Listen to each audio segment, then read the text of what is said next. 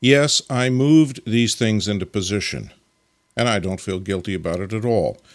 There is a school of photography that would very much disagree with me, saying that to manipulate the world in such a way is sort of cheating somehow. It's not fair. What we're supposed to do is record the world exactly as we find it. But I've always rejected the idea that we photographers are merely visual stenographers. Instead, I've always felt that our role as artists is to interpret the world, to communicate something about the world, to explore our own creativity, our own thoughts, our own feelings about the world, and to share those. And if that means we do still lifes or constructions for the purpose of photographing them, or we manipulate what we find in the world, that's a perfectly legitimate thing to do based on the objective of making a personally creative statement.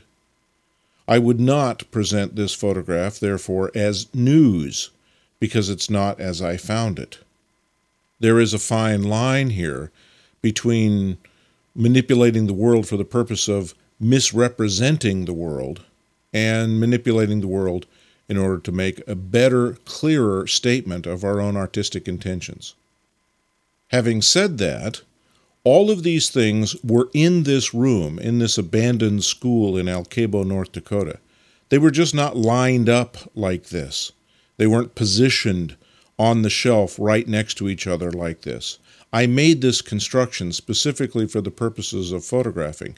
The flag was on the wall, and the tuba-looking like thing, sorry, don't know exactly what the instrument is, but the tuba-looking thing was there.